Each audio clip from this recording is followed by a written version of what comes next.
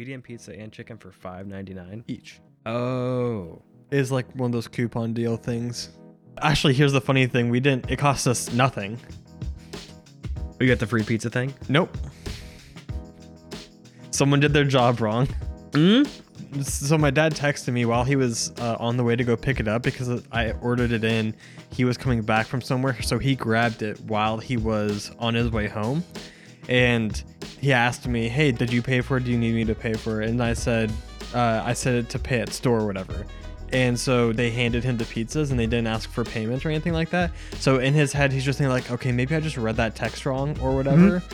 No, there's no charge to my Wells Fargo account. Dad didn't get asked to pay money. And he felt bad because he's like, shoot, I just like accidentally took these pizzas. I mean, they technically gave them, but he still felt kind of bad. But yeah, I got my dinner for free from Domino's because some lady didn't ask for the money that she was rightfully due. Hopefully it wasn't the manager. Well, no, hopefully it was the manager. Yeah. Because she's not about to fire herself. Yeah. Yeah. Although, who's getting fired over a pizza and some chicken? Anybody when the manager's having a bad day.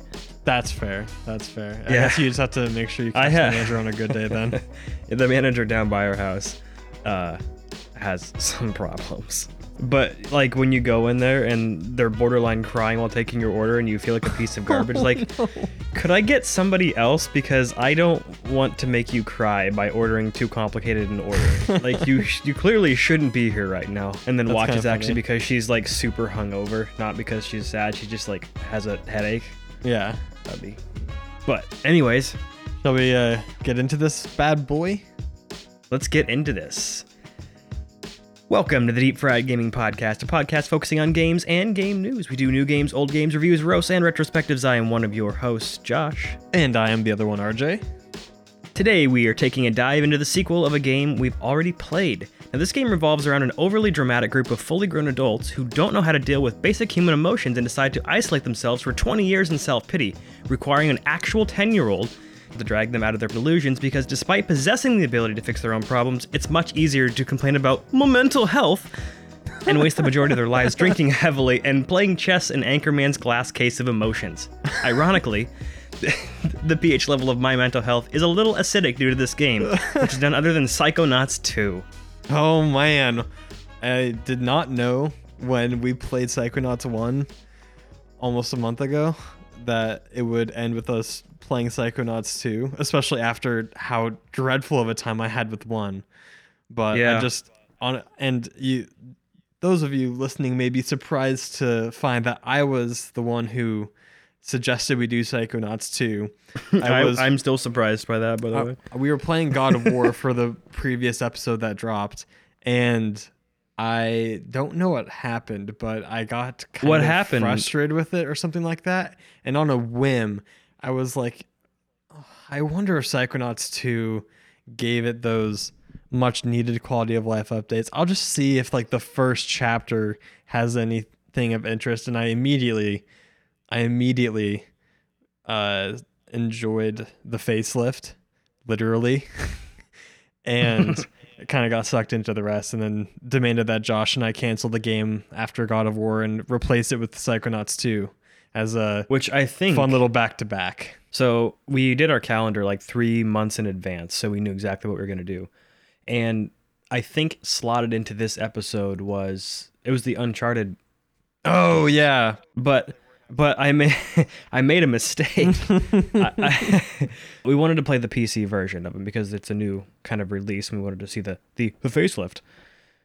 Apparently, it's not releasing on PS5/PC simultaneously. And I didn't realize that until like 2 weeks before. So we had to delete that and do something else. And since we just finished Psychonauts, we were like, you know what? Let's just wrap up the series and do Psychonauts 2. Yeah. It'd be a nice little back-to-back. Because even though it's been, almost 20 years between the releases of the two games, we're kind of playing it more in the timeline of the game instead of the release schedule, which is kind of funny. That was kind of interesting to me, how close these games actually are to each other. I mean, the Rhombus of Ruin is the day between the two of them, pretty much. Yeah, there isn't this 6 months later kind of thing. It's a very continuous full story, which I appreciated. So yeah, let's We have a lot to say about this game, most of it inhabiting the story side of it, but there are still some substantial things about the rest of the game that are worthy of note. So let's just get into them then. Visually speaking, Josh, I loved the fact that all of the characters didn't look like literal stroke victims. When I said facelift, I meant that literally. The new and updated graphics makes it so that they actually look like they have skin and facial features as opposed to just pushing in around a piece of hideous clay with these terrible colors and lopsided features. Granted, some of the art style did remain somewhat the same, but it did look much, much more soft on the eyes, at least for someone like me. Your thoughts? Well, I think the character models are basically the same. In other words, there are plenty of stroke victims, and those are pretty hideous. I didn't mind the art style of the first one, but some of these character designs did rub me the wrong way. Two in specific, like Forsyth, didn't like her at all. She had an absurdly weird body type and facial structure.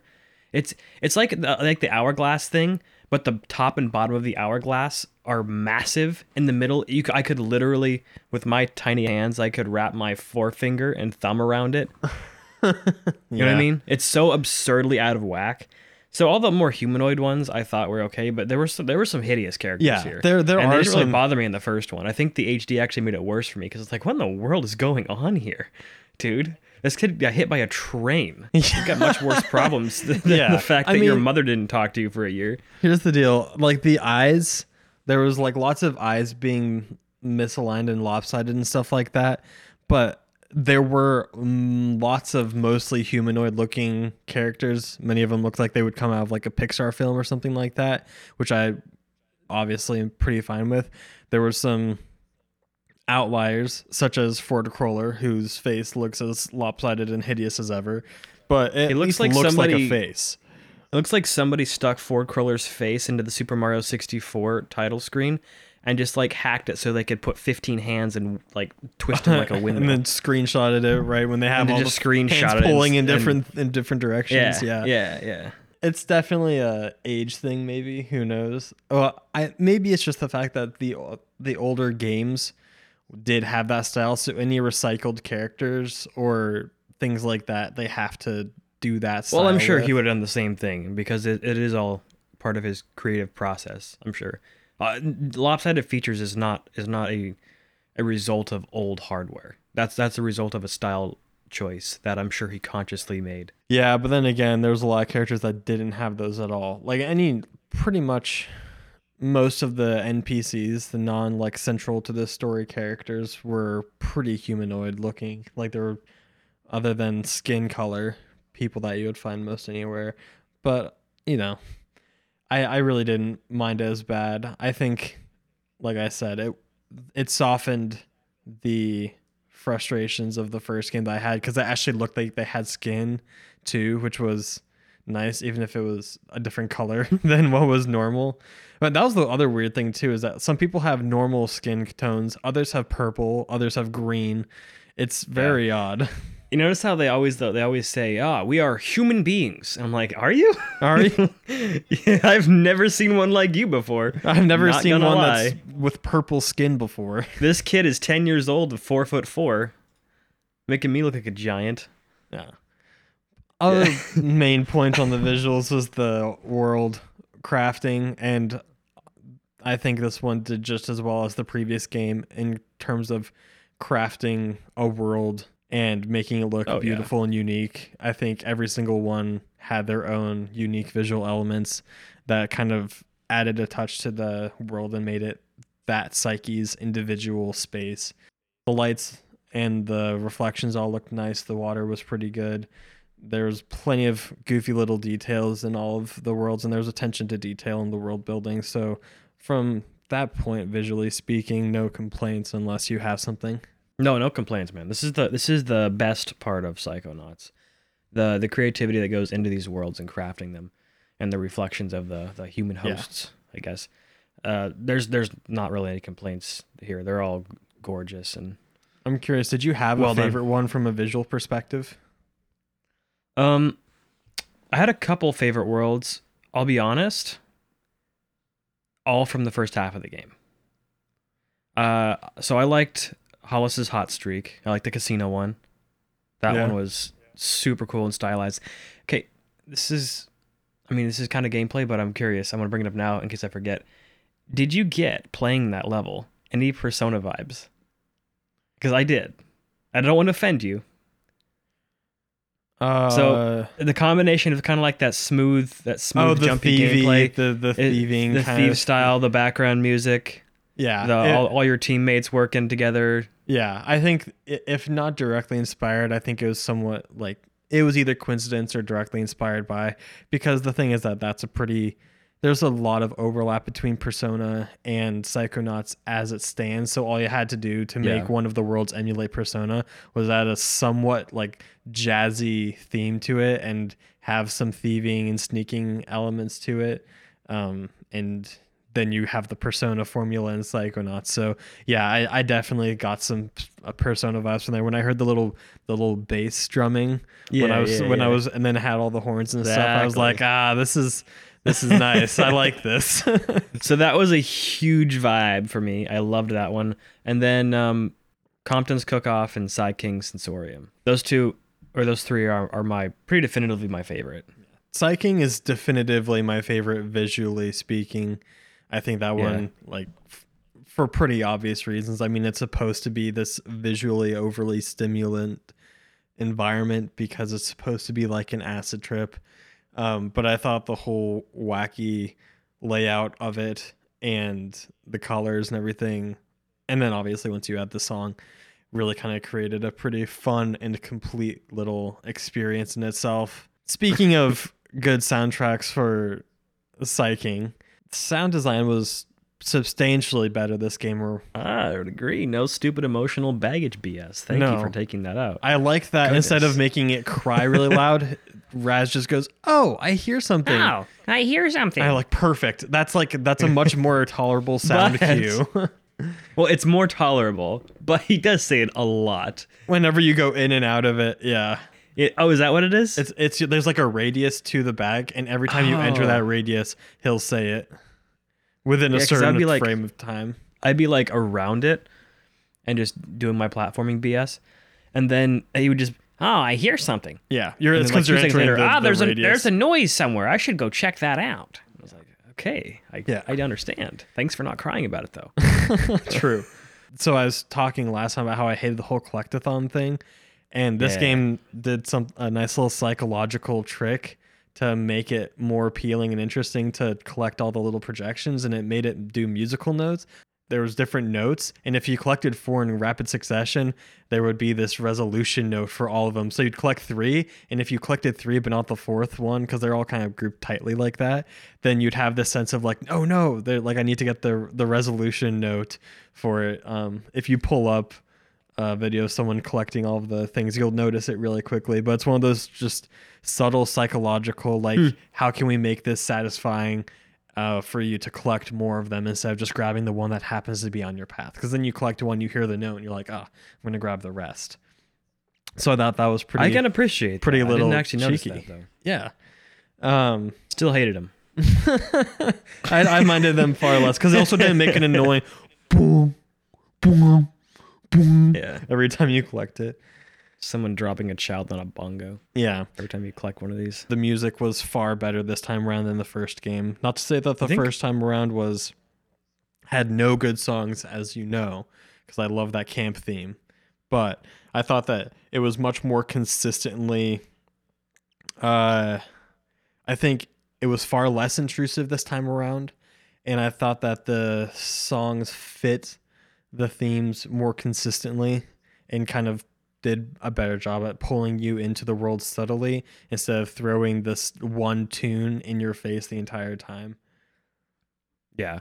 This is similar to the levels. I liked the first half of the soundtrack a lot better than the second. Same. I was really vibing hard. Like actively. I agree. Up even through like the camp theme here. Have you listened to the camp theme? Oh, I since the game? really enjoyed it. I hated having to I go love through the camp, through the Aquado campground Family section circus. because it would interrupt the campground section. I actually really liked that theme a lot. Yeah. So they updated that one. Yeah. It's different now, but Different, but no, good. definitely. I like it a lot more than the first one, even. Even the Mother Lobe had a good theme to it too.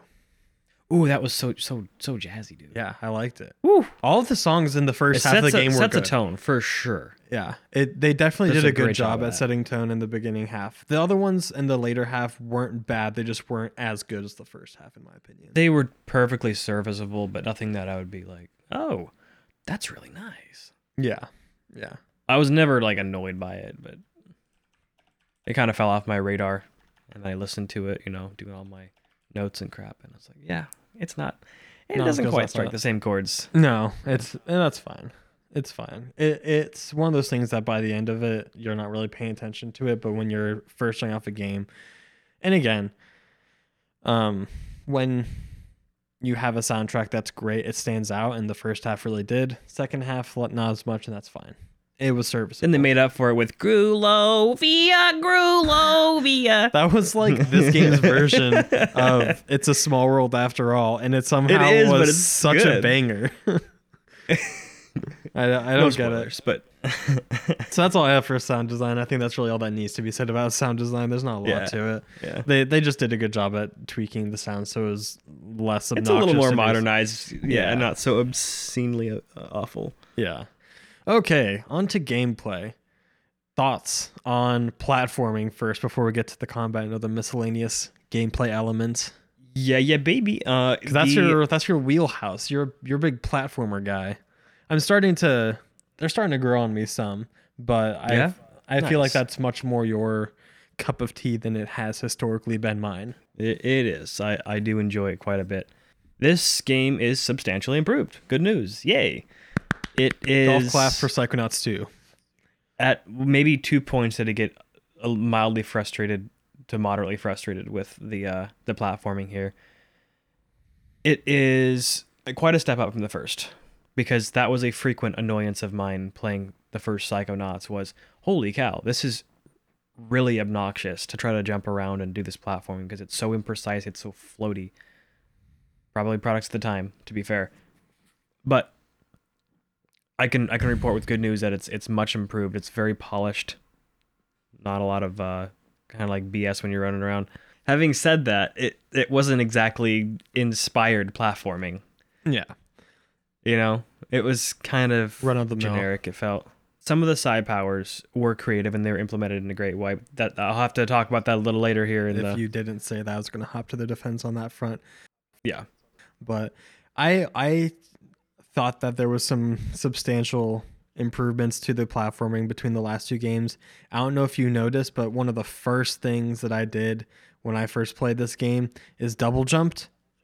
I don't know why, but it's just my habit to double jump. It looks really satisfying in the first game because you do this little somersault thing, but it is substantially improved in the second game. That's words of the day, substantially improved. Substantially improved as well because it's not this long, flowy, difficult to control double jump. It's a pretty fast increase in elevation and then a quick drop. It's not this long. I don't know. It's almost like you're on low gravity when you double jumped the first game, and it makes it kind of hard to jump from platform to platform because you're just kind of gliding down slowly. But It's very floaty. yeah, and this one it's much more gravitational, and so you jump from platform to platform much quicker. There's less time for you to stray from the path to the next, which I really enjoyed. And also your movement was much less slingshotty and momentum. You weren't like swinging around like a rubber band, Yeah, it really is a much more modernized platforming experience, which I can't complain about. Yeah. At least mechanically. Puzzles are also improved. True. Much less Do you agree? gamer logic-y. They were Yeah. far more intuitive. I really liked it. Less of an exercise in gamer brain. Yeah, there was like really good balance between ingenuity. There's a couple puzzles in particular that I don't remember what it was, but I did it and I was like, oh, I figured that out really quick. And you felt satisfaction. You didn't feel like they were handing you the solution, but it wasn't making it impossibly stupid and roundabout for you to try and solve them. So I really appreciated that. How about combat? Because I know you've mentioned Okay. combat, and I have my own thoughts on this, but I want to hear yours first. Man, I honestly think that the combat gets some unrightful hate, in my honest opinion. And here's why. I'm not going to say from an objective standpoint that this is the best third person melee shooter ability based combat. This isn't a combat oriented game. So if it was as good as that, then that would be an outlying incident. However, there was some improvements made to make it actually playable. For example, the dodging makes more sense. I would have been better at it if I hadn't just spent all of my time for the last 3 weeks playing Ghost of Tsushima, God of War, and Bloodborne, where it's all about dodging at the last second and iframes. So that aside, Iframes are a killer if you don't have them.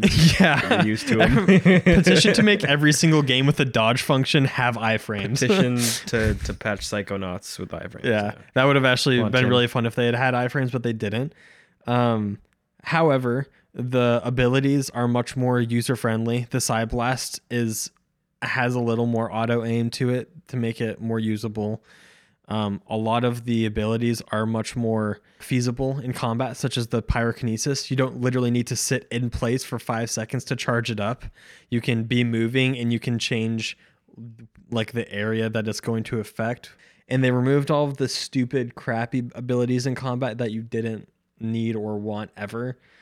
So all of those things being said, I thought it was fun. One other note that I will make about the combat, and sorry for taking so long, No, you're good. I loved the variety of enemies. That was a really, really fun addition. Like the panic attacks, having to use the time slowing to make them so you can hit them was super clever.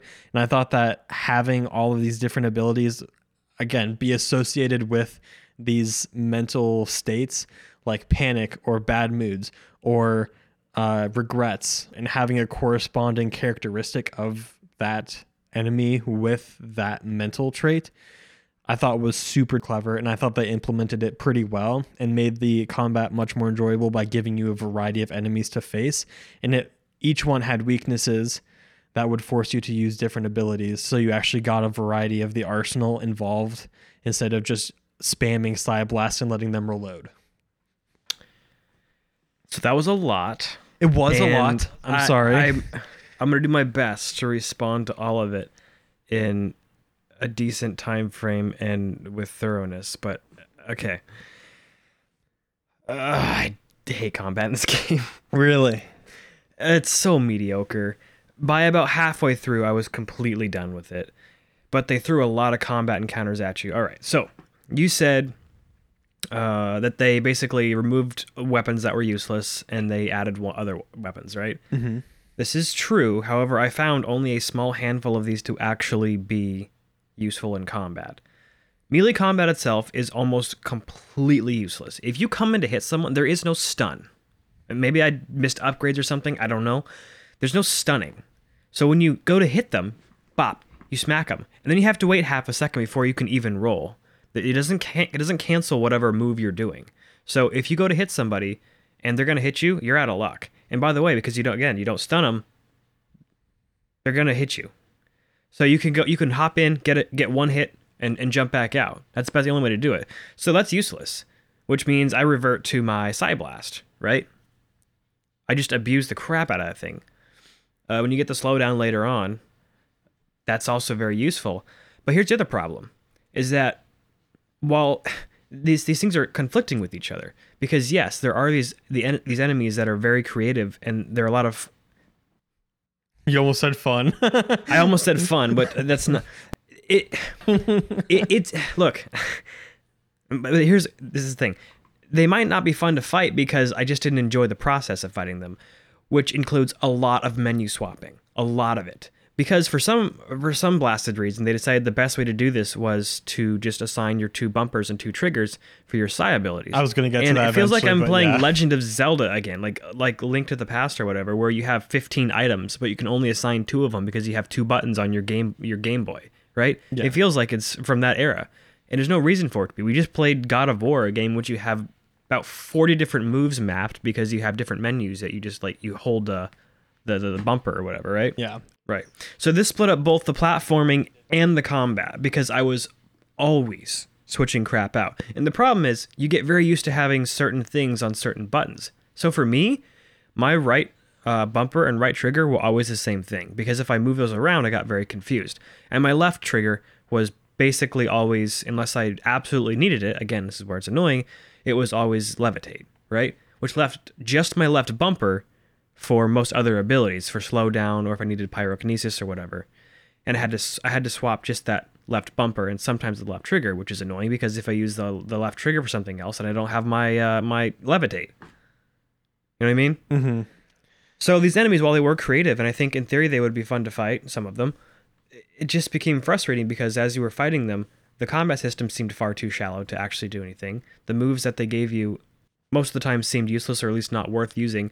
And having to swap between things constantly, the creativity of these enemies created a different barrier, which is the stupid menu system for the psi abilities. So that sucked a lot of the joy out of the combat for me.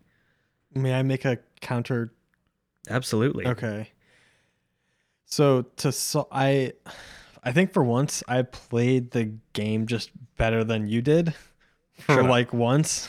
Okay, you can't make no counterpoints. Okay. You lose Fine. all your. No, I'm just kidding. Okay. Go ahead. So, I thought that they actually gave you a pretty good arsenal to deal with a bunch of different threats. Assume you get one specific pin, which is the ability to freeze enemies in place when you use the thought connection. So there's actually a pretty formulaic way of handling combat that I thought was really fun.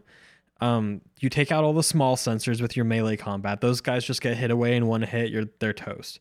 All the Side blast, bang bang. that too. Big boys, you do the side blast, you freeze them in place and go behind them. Or you if they do their big wind up, you dodge around them and then hit them from the back, and then you get your 3 hits in. And then before they even have a chance to turn around and hit you again, you can probably hit them with either a pyrokinesis, some side blasts, or whatever. All these other threats that you have going on at the same time, you can either slow them down or freeze them in place, or you just stay away from the big brutish sensor and side blast or pyrokinesis or telekinesis different enemies with that. It does give you a variety of options. You just have to kind of use them wisely, I guess. I don't know. I found that I don't know what it was, but I found there to be lots of options available to you to be able to assess different threats and take them on in different order. So that one, just either a straight up disagreement or just a difference in experience. Yeah. Even if that's the case, which there are different ways of killing these enemies, but generally it still leaves you. And some had weaknesses that it encouraged. Even if that's the case, though, the menu system, you still have to swap out things constantly. That is something that I is wholeheartedly frustrating agree as all on, hell. and it really frustrated me. So I had a workaround for it, which is basically, to your point, there was one time that I had my left bumper was always bound to the thought grabbing one, which is key for saving yourself from dying while platforming. I did that once, and I was like, okay, that's it. I'm gonna have a platforming loadout and a combat loadout. So I would have pyrokinesis, psi blasts, grappling, whatever the abilities were. All of those were on the bumpers at the same time. The nice thing about this one too is that they didn't sprinkle in combat throughout the level. Oftentimes you got to a space, a bunch of enemies spawned, you defeat them, and then you go back to your platforming. It didn't have it all the way throughout, which was really nice because that basically meant when I dropped into an enemy space, hit up on my little thing, put in all of my combat psi abilities, do that, and then immediately switch back. And I would notice very quickly if I had my combat loadout instead of my platforming loadout, because if I hit LT and levitation didn't happen, and instead pyrokinesis came out, then I knew, oh yeah, I need to switch them up back to platforming. There was a dive function in the game. What was that there for? I can't think of a single Dive? time. So if you talk to Dion in the campgrounds and help him set up the tent, you can. Oh. Raz will go, oh, I remember something that Dion taught me long ago. And it's basically if you hit B in midair, then you'll dive. But it's so downward instead of lateral that it was practically useless in any situation ever. Yeah, it's weird because there's already a ground slam, right? So Yeah. It was It's not combat helpful at maneuver. all. It was like No idea. it was supposed to be like a platforming tool, but it was not lateral enough for it to be worth anything. So I have one last miscellaneous gameplay thing, and it was the upgrading and the pins.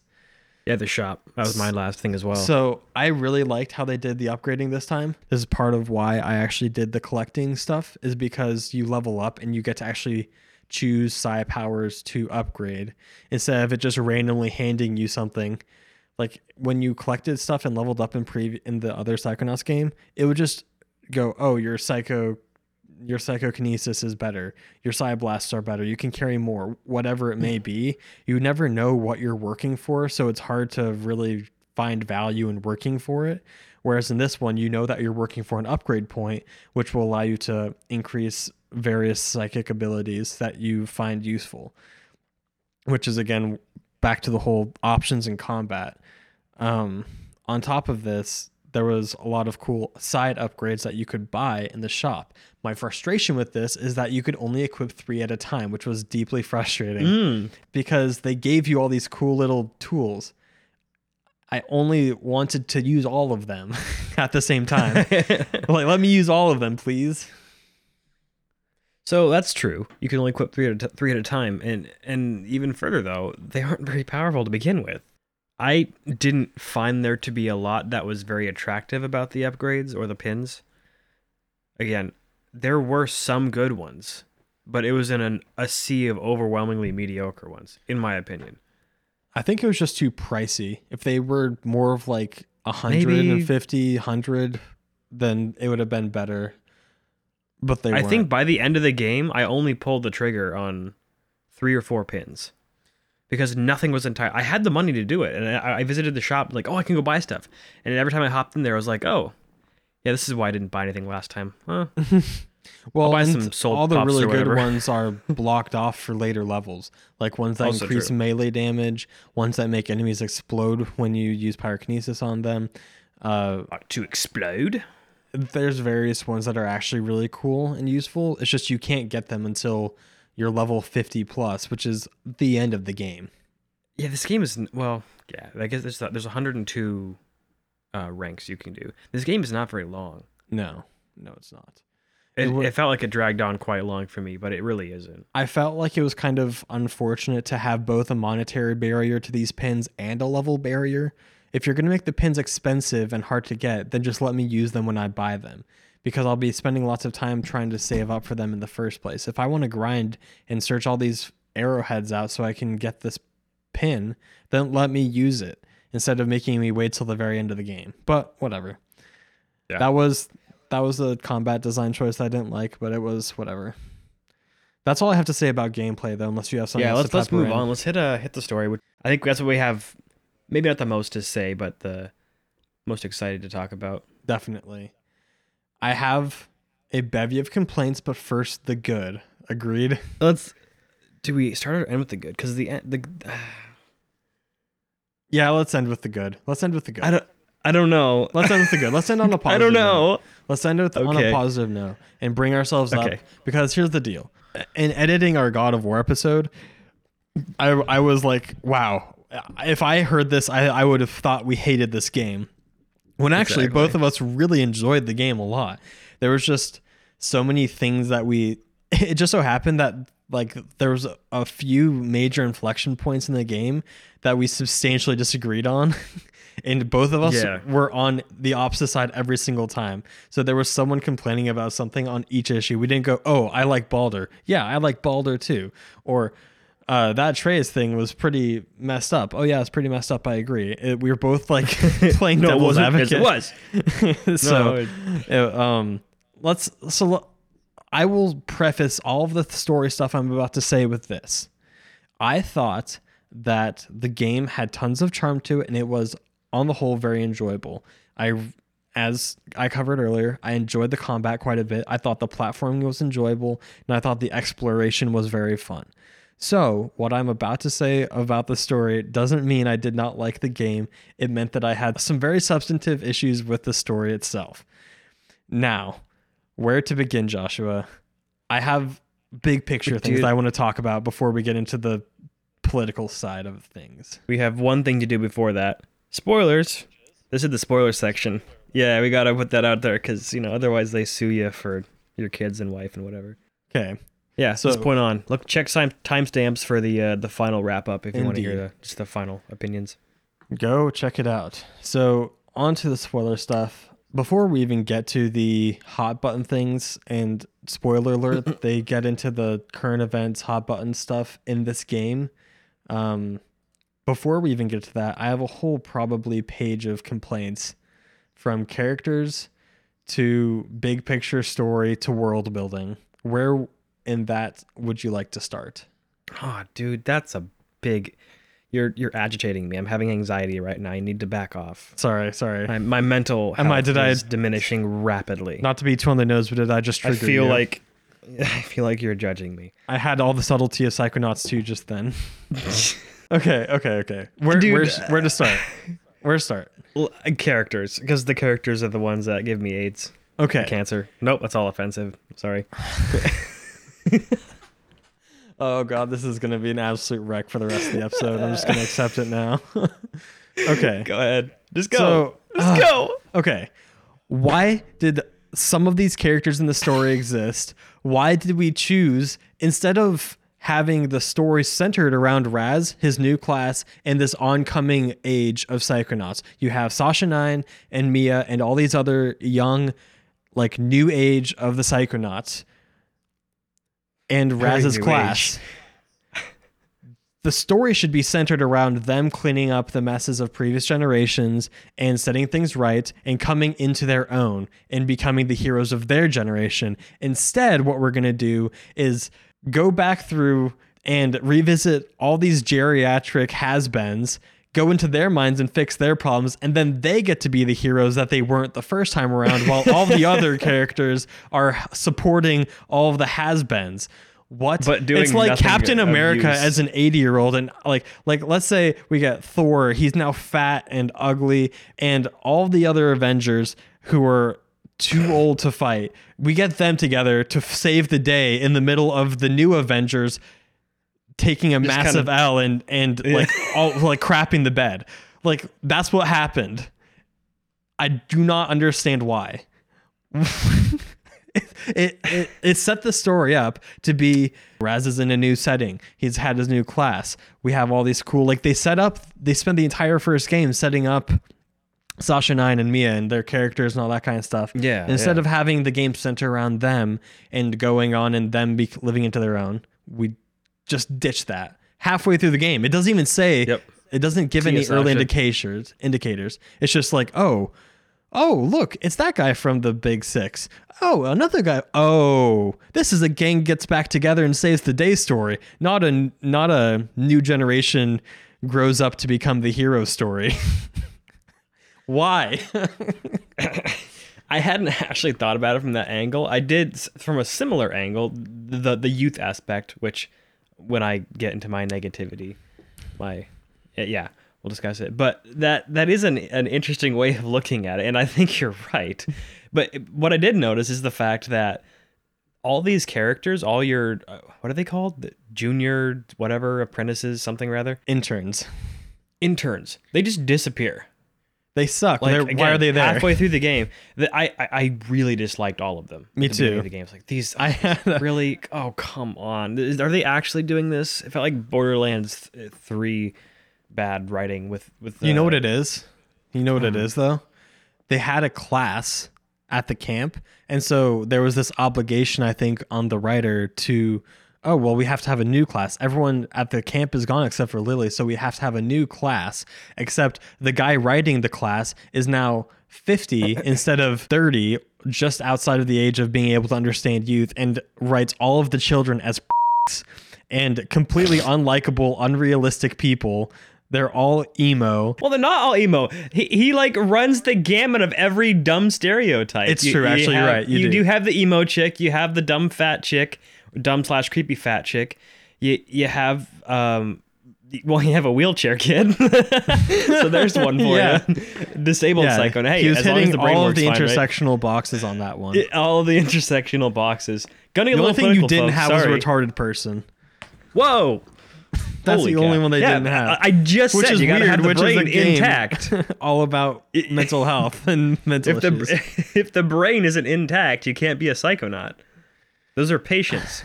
And and they all had this weird animus towards him for no reason. Inexplicably, as if they'd been there for years. There wasn't like this initiation and then like, okay, now you're part of the gang. It was they literally treated him like garbage the entire game, and all were passive aggressive and mean the entire game.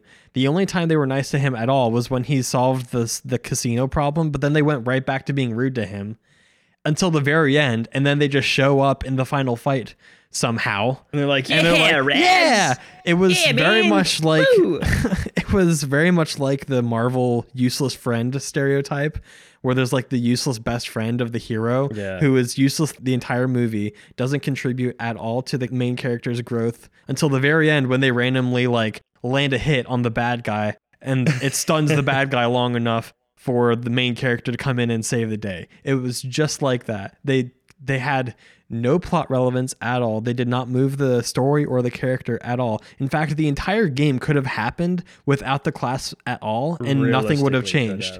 Because Raz would have still been pushed off to the side because Forsyth didn't want to deal with him. He would have still ended up in the mailroom all the same. You could have just changed the platforming of the casino like the level Indiana so they Jones weren't necessary. thing, right? Isn't that the theory of Indiana Jones? If he didn't exist, the story would have gone the same way. Like he did nothing. Isn't that how that That's works? kind of funny. I don't know about that one, but that sounds about right. But same idea. Whatever Yeah. movie it happens to be, if it's not Indiana Jones. Yeah, the idea is these characters are useless and pretty unlikable. I actually liked a couple of them by the end. Sam was one of my favorites. There was one. So yeah, you're right. the class was Again, completely it's dumb, useless. I don't understand it. Okay. Did you feel this game was less funny, less well written in terms of humor? Because I did, like substantially. It was substantially less funny. It was. Okay. It went much more for the serious analysis of mental health instead of the humorous lampooning of some of its effects and some of the people affected by it. There's like a tasteful way to do it, and Psychonauts really towed that line well. At no point did Psychonauts 1 lapse into something that I feel like would be problematic by today's standards. I'm sure people would find a way, but for the most part, it remained respectful and tasteful and humorous at the same time. This game managed to be modern in its approach to that stuff and nothing else, and that kind of was disappointing. I have some serious problems with the world building. Okay. So, Josh, answer me a question. Who are the Psychonauts? What do they do? Who are they allied with? What is it that people who join the Psychonauts actually spend their day doing? Okay, look. I don't want to be unfair.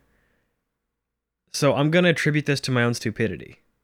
But I can't answer that question. I can't Actually. either. I was like, okay, Yeah. so it's this organization of like psychic spies, but like for whom? Against whom?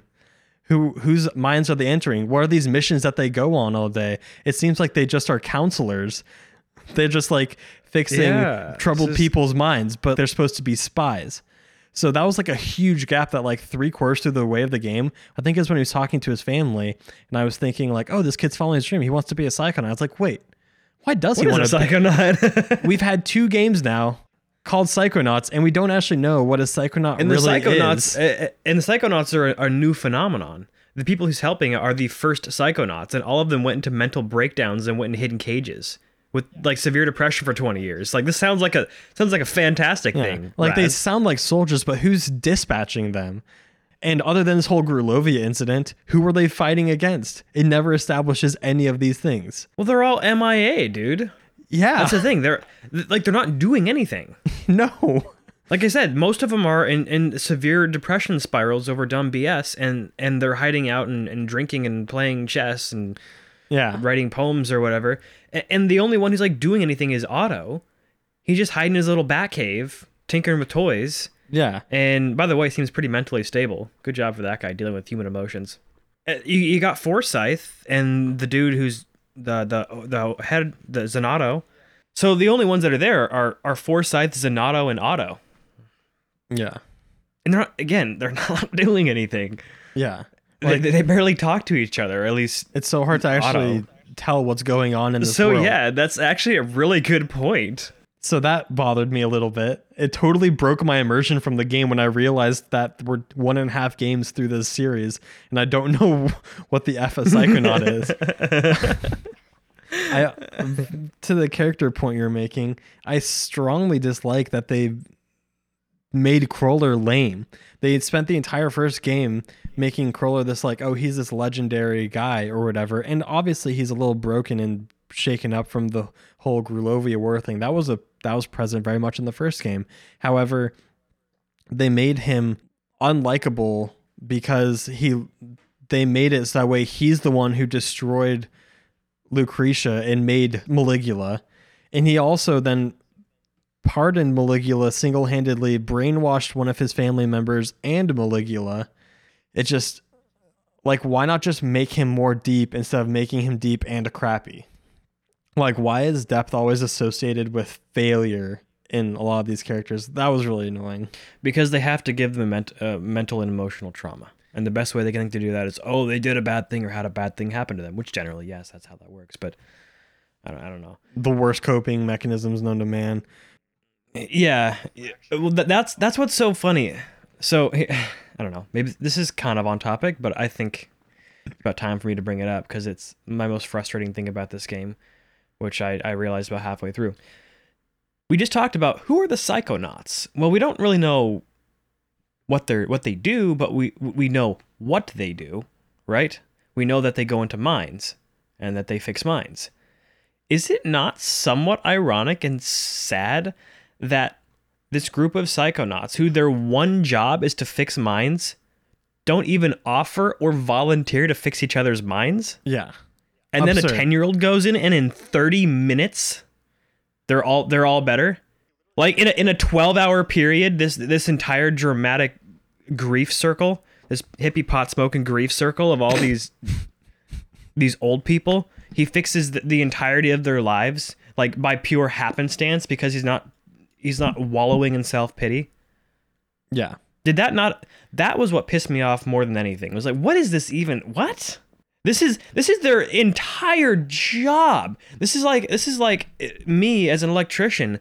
My light goes out and I go, oh, what do I do? Why is it doing this? What's wrong with my... Whoa, I need to call somebody. No, I'm just going to go sit in my bed and cry for the next 20 years. I don't know how to fix my light.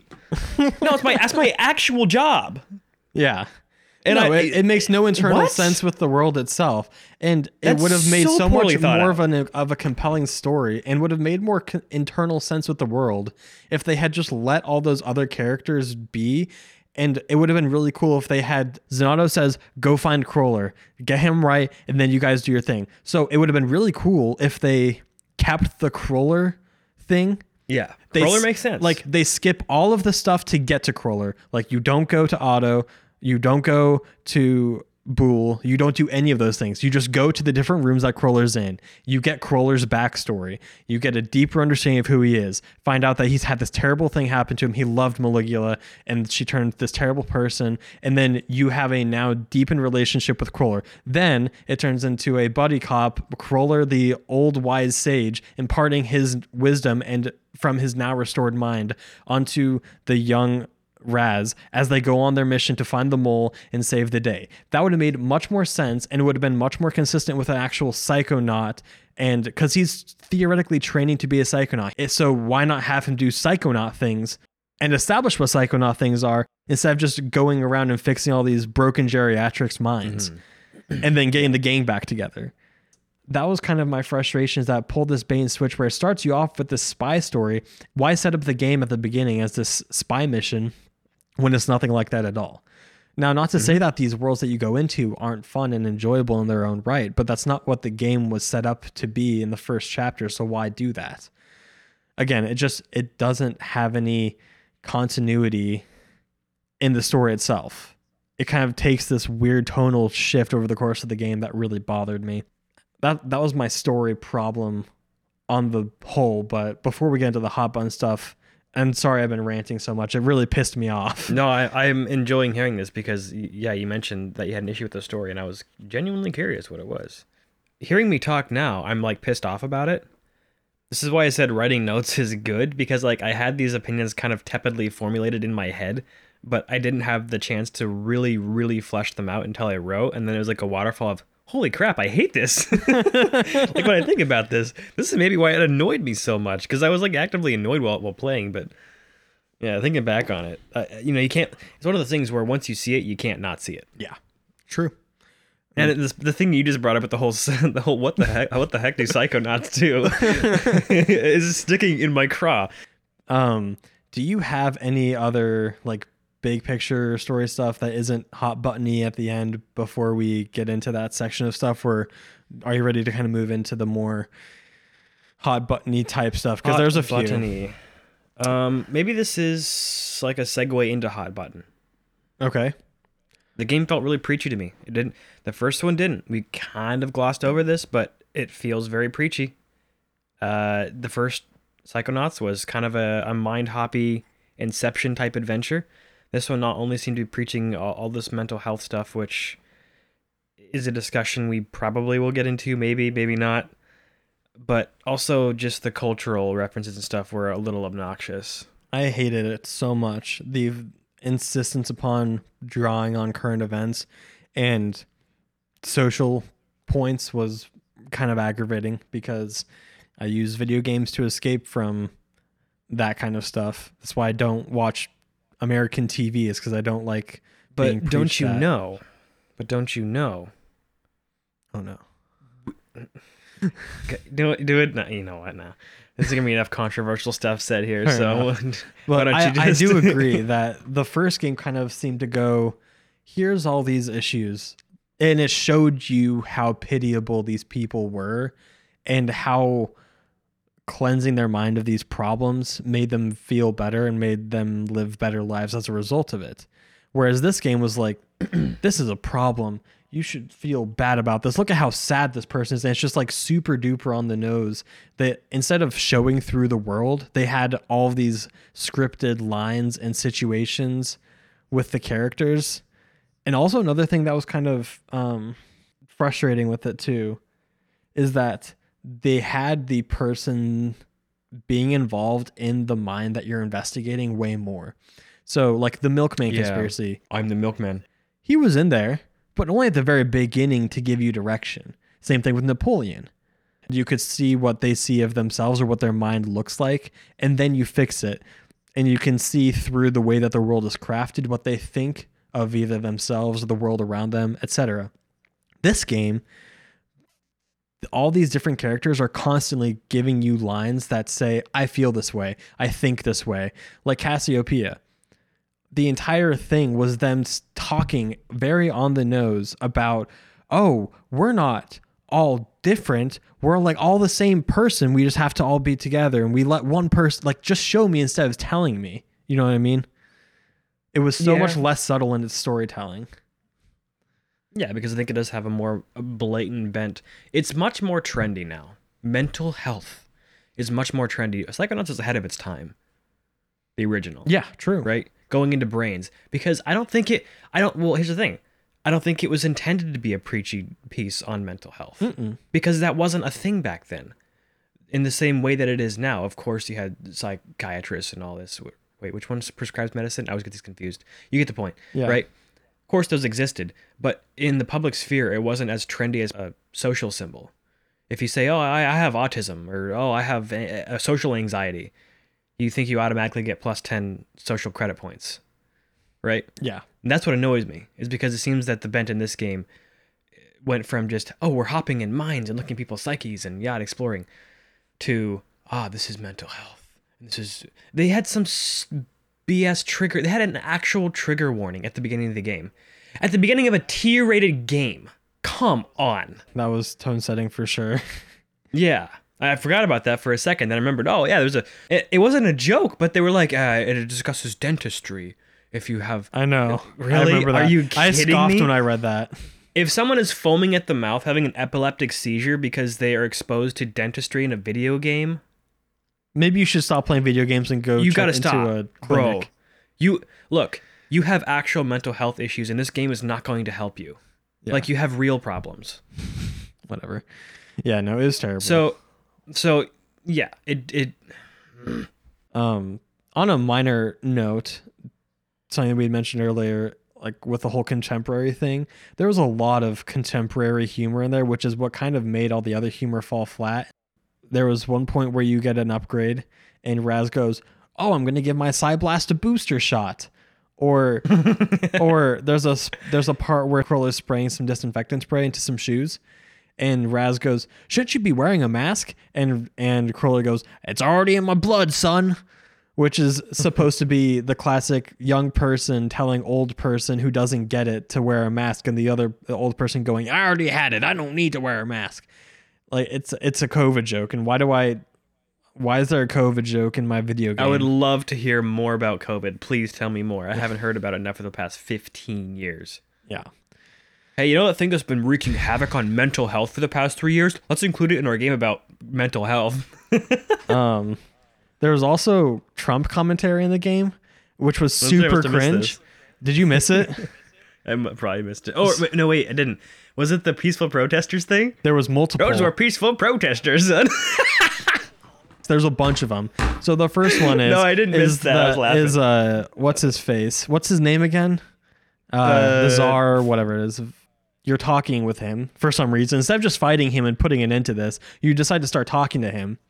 And in this discussion, the Tsar guy goes, "I was about to bring my country back to greatness," or something to that effect, which is all but saying I was going to make my country great again. And then Raz shoots back like, "Well, it was a half country at best," whatever, which is like the total like attitude around. Yeah, it was the country was never that great. It was a middling to average country at best. Yes. And then there's the piece like, "You took out peaceful protesters." There's no way you can convince me that wasn't intentionally angled to be a commentary about Trump and the protesters and all that kind of stuff. I was trying to make a connection, like what in the game world, why? Because it seemed to be a serious moment. So it's like, why would you put political commentary in a serious moment? Because people don't have the capacity to be subtle anymore. It's got to have some sort of other meaning inside the story. It's like, what? These are like fleas, like hair mites. Okay, what is the significance of hair mites to Ford Crawler? Yeah, it's one of those things that makes you double guess everything you see. Yeah, it's like the whole game's gaslighting you. Is this political? It's not, but it is. But it's probably not though. Yeah, because it's a video game, but it definitely is. But don't worry about it. And that was super duper aggravating, and it deflated moments of humor and fun, and is a prime example of how you can poison an actually rich world with political commentary. And I think the first time Tim Schafer gaslit his audience. Well, and again, that was good. Sorry, you're making your own contemporary commentary now.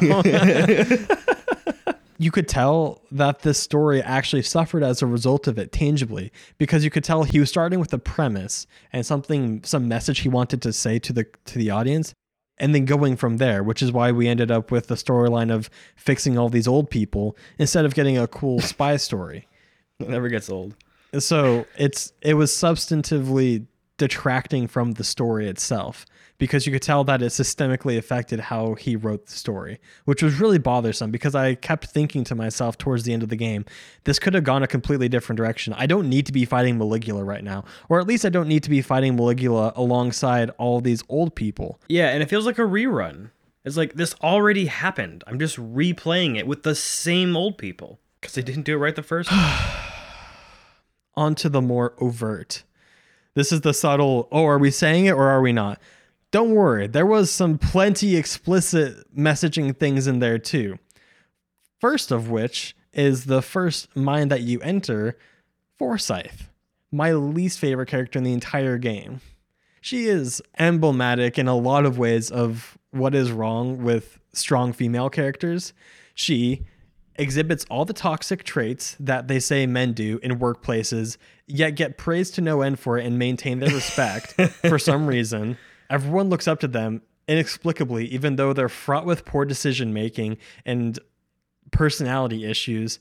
And then they treat other people like complete and it blows my mind that that's a trope that we follow to this day when you could actually write compelling strong female. Like, I'm not someone who's like, oh, there's a female in it. Yeah. What pisses me off is when you write a female the same as every other female. Oh, her biggest weakness is the fact that she doubts herself and has questions about her own strength. All she needs to do is trust herself, and then she's going to be the leader that she always wanted to be. Or, And by trusting yourself, it just means being an a-hole because you're standing up for yourself. and then of course there's inevitably, oh, by the way, one of her male coworkers took credit for something that she did. Like, dude, And he was thanks. white. I did not hear that same story 1,000 other times already. Like, it makes, God. No, I'm with you there. Why do we do this? Why can't we write good female characters? They exist. Ellie in The Last of Us, the second one, she's just highly unlikable. So I'm not saying, yeah, anyways. But the first one, PlayStation's got a swath of them. Aloy from Horizon Zero Dawn. That's one badass MFer. Yeah. Oh, Nobody gives a crap. Freya from God of War. I guess what's her name isn't a main character. So these are better examples. Yeah. Well, there's plenty of, like, Persona 5 has 1, 2, 3, 4, maybe more, like, prominent female characters in the cast, and none of them have, like, their character defined by, oh, people were sexist against me and I just doubt myself too much, etc. One of the characters goes through like a self-doubting thing, but like it's actually believable because it's based on something that's like real and actual that actual people experience, instead of this like, my biggest flaw is that I doubt myself. Like, that I'm a perfectionist. yeah, it's like My biggest flaw is I tried too hard. and it's all embodied at the end, all of it at once, except for the self-doubting thing where at the very end they're gonna like hand the badges to the interns to make them junior, and Yeah. Zanotto says, oh, after all this I'm gonna need a vacation, and Forsyth goes, oh, no you don't, while you were taking a nap I was cleaning up your mess. And then she walks off with the badge and she's like, aren't you coming with 2 me? weeks of my 400 hours of vacation time. Yeah, and like, none of I'm you the gonna talk hard to worker me. here, not you. Like, it's a competition. And then she walks away and Zanotto goes, now that's leadership. It's like, no, it's not. Someone's Unironically. like, hey, your sacrifices? Nah, you didn't make sacrifices. I made sacrifices. I'm going to take the vacation. And he's the headmaster. Yeah. She just straight up flipped the middle finger to the headmaster, who got his brain stolen, by the way. Yeah. Said, nah, screw you. You didn't do anything because you were literally brain dead. God, it made me want to gag. Oh my goodness. What person responds to that by going, wow, now that's leadership? That's a strong female lead. Like, like I want to It follow is that sad, person. dude. Like, if you said to your boss, hey, can I please have like a few days off? This job's been really killing me. It's like, oh, well, you think you're working hard? Try doing my job. You'd be like, wow, you're an asshole. Yeah, there's literally no way of twisting that into like a positive what? female lead. What? No, It's completely unreasonable. very poorly written. Very poorly written character. Not to mention her frame, Oh yeah, again, which that was my- again, that you was could wrap your finger around her waistline. bad character design in many ways. Yeah. And then finally, the cream of the cake, the icing on top, we have the obligatory homosexual character, which is poorly written. All of the storytelling tropes of the gay character included. No other important personality traits to note. So praise be to God that we have this part of the game too. But what's frustrating is that this guy's world was actually super interesting. Because it was both of one of our favorite worlds. Yeah. It's just then it ended off with you go first. I've been ranting for minutes now. Well, you have. You're right though. Similar to Forsyth, it's like a poor stereotype, and that's kind of the problem. I don't look when you reduce a character down to the most base stereotypes. I think everyone should be like offended by it, especially for someone who actually wants that representation, right? If you're a woman and you see Forsyth and you're proud of that representation, Yikes. You're a bad person. yeah, I mean, you can be a strong woman and stand your ground and not just be a total He's very unlikable. And these two other characters, Bob and Helma, are not necessarily unlikable, but they are reduced down to some pretty dumb stereotypes. And this is just in the general realm of the whole mental health thing as well. It's not even gay specific. But, by the way, it's voiced by Jack Black. Yeah. Helma is voiced. He's not gay. Where's the representation? I was told you can't do that. And also, yeah, if you're gonna have a gay character, have an actual gay person voice them. I don't know, but Seems kind of sussy-wussy to me. it seems a little sussy. I don't know how he got away with that because there was I think it was a movie with Scarlett Johansson they were gonna film. It was a trans character, and they were gonna have Scarlett Johansson play. Like, no, you can't do that. It has to be an actual trans person, otherwise you're trans exclusionary or something like that. And so she got in trouble. More It's gay happened erasure before. in progressive media. They're It's unbelievable. Unbelievable. I am triggered. So, if you theoretically put yourself in the shoes of Helmut Fullbear, you've been separated from your beloved team for nigh on 20 years now. You have this group of 5 friends of yours. You cherish them dearly. You fought by their side and fell in combat. And you finally were brought back to life effectively. And right on the other side of the window is one of your lifelong friends, Ford Cruller. Your first thought would usually be, oh, I'm going to go say hi to that person, give him a big hug. It's been 20 years since I've seen them. I missed them a lot. I died. You want to tell me what you want to know what this guy did? Well, no. I have to go find my husband because We have emotional baggage. So much emotional baggage to unpack. The dude was dead for 20 years. I get that your husband's important to you as it would anyone else, but if make that a straight relationship. Man dies for 20 years. His wife's elsewhere. His wife is not right there next to him, but like on the other side of the door is one of his closest friends ever. You think that dude's just gonna turn right around and go, nope, not right now. I got other things to do. Like, bro, that is not at all realistic to how someone would react to being literally reincarnated. It was so bothersome, and it totally broke.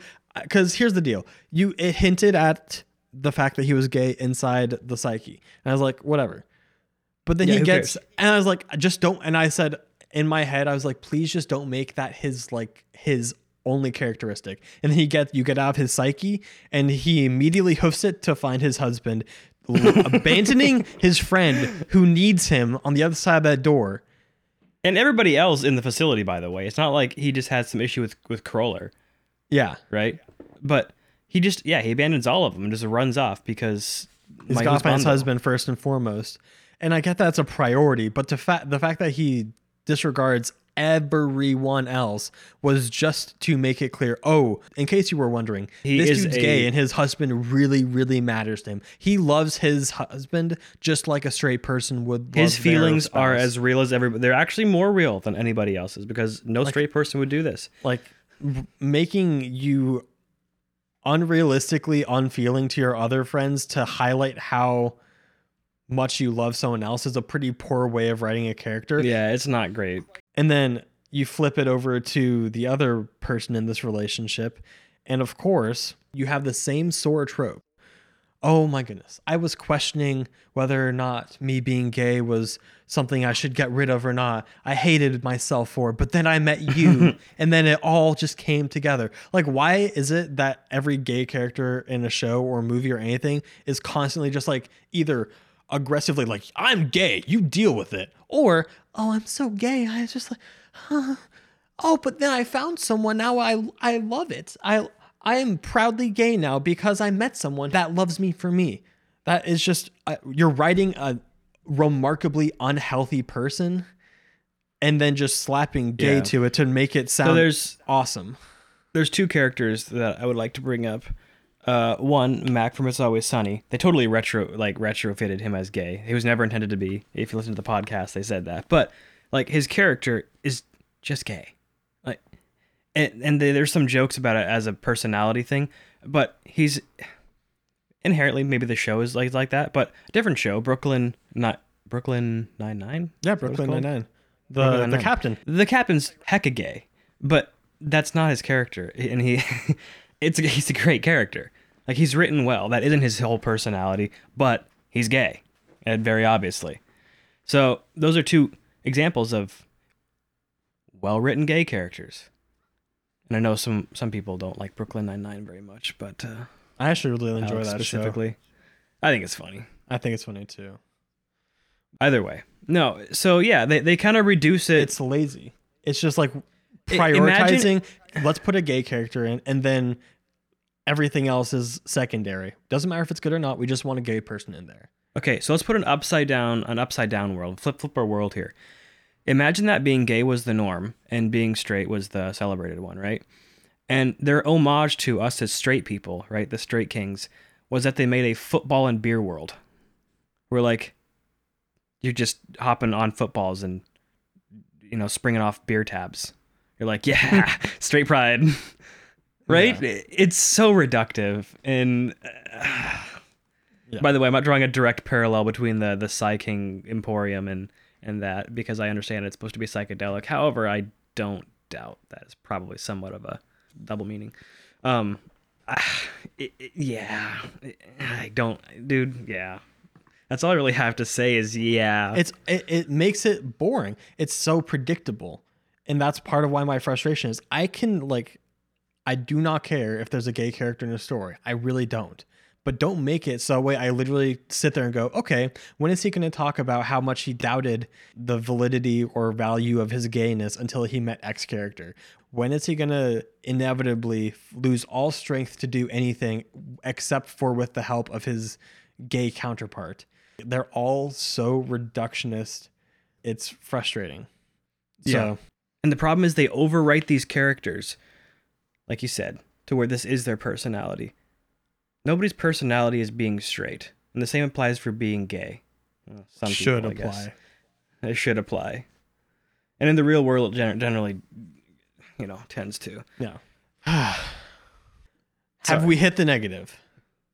Yeah. Oh, it's positive. Yeah, hit the positive. Let's Because hit we the went really positives. hard into that. Okay.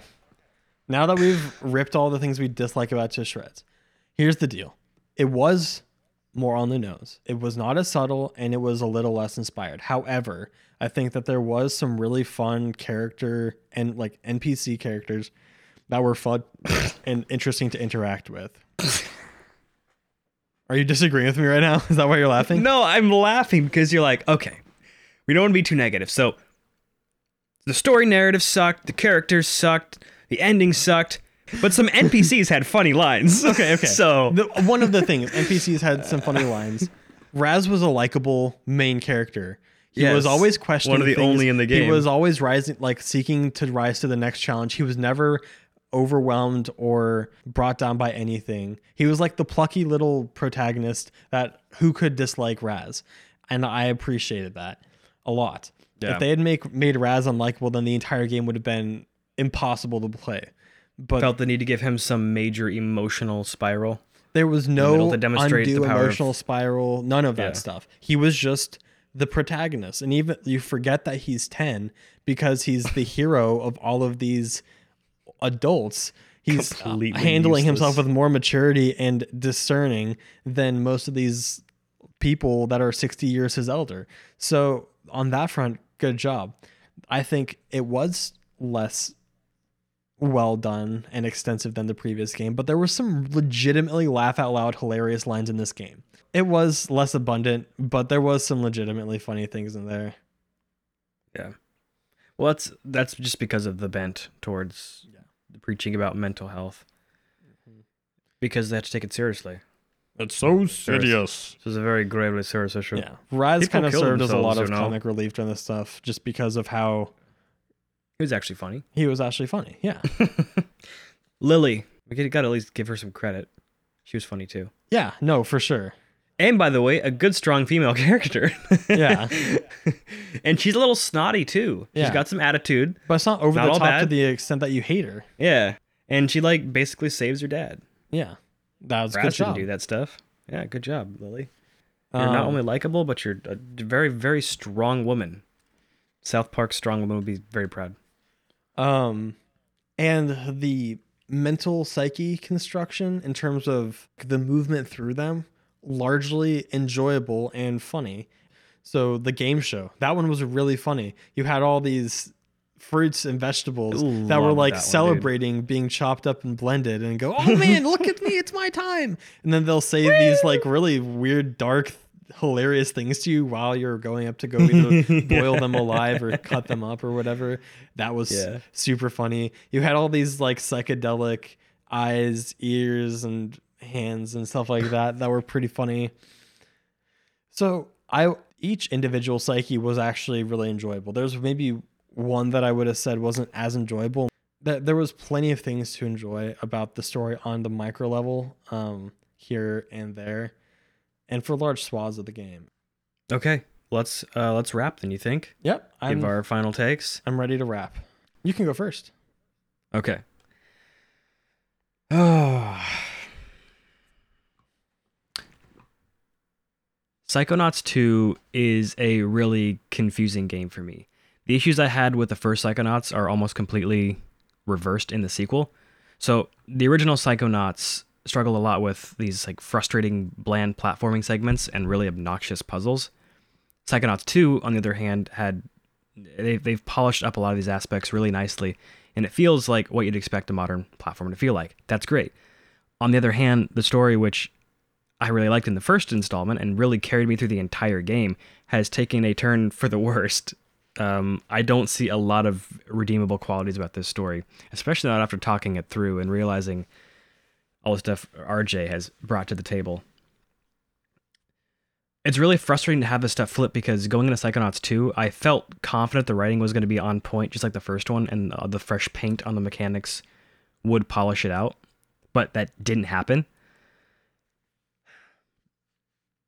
At the end of the day, it's still undeniable how creative this game is, and the same care and dedication that the original Psychonauts was crafted with is still very present in this game.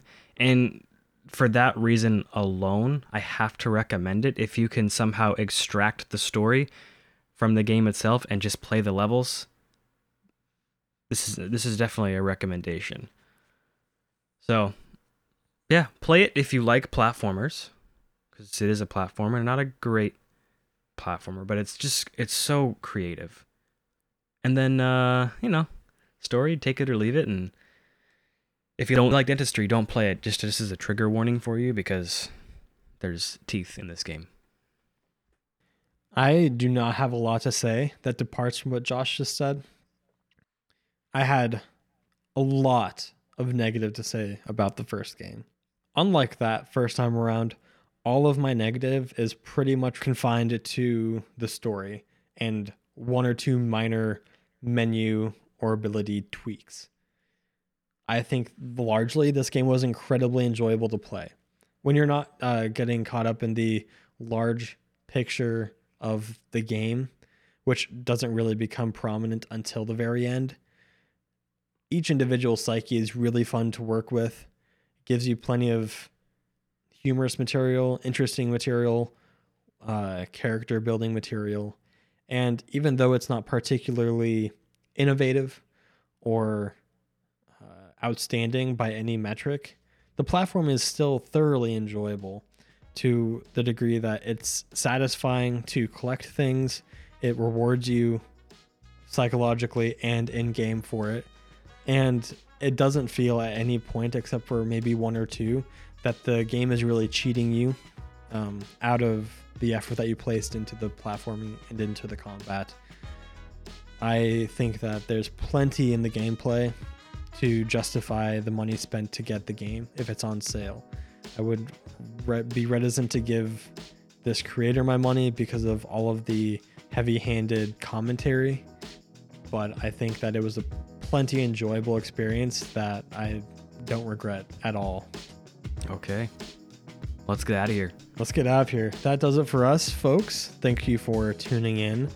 Before you go, I will once again remind you of our boy, the Hard Drive Sigma, over at harddrivesigma.com.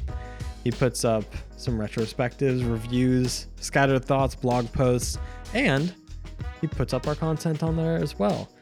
So What he's a helping gamer. us out. He is a huge gamer boy, and he's a big fat nerd. So if you ever have the time to check him out, go do so at harddrivesigma.com. Josh, take us out of here.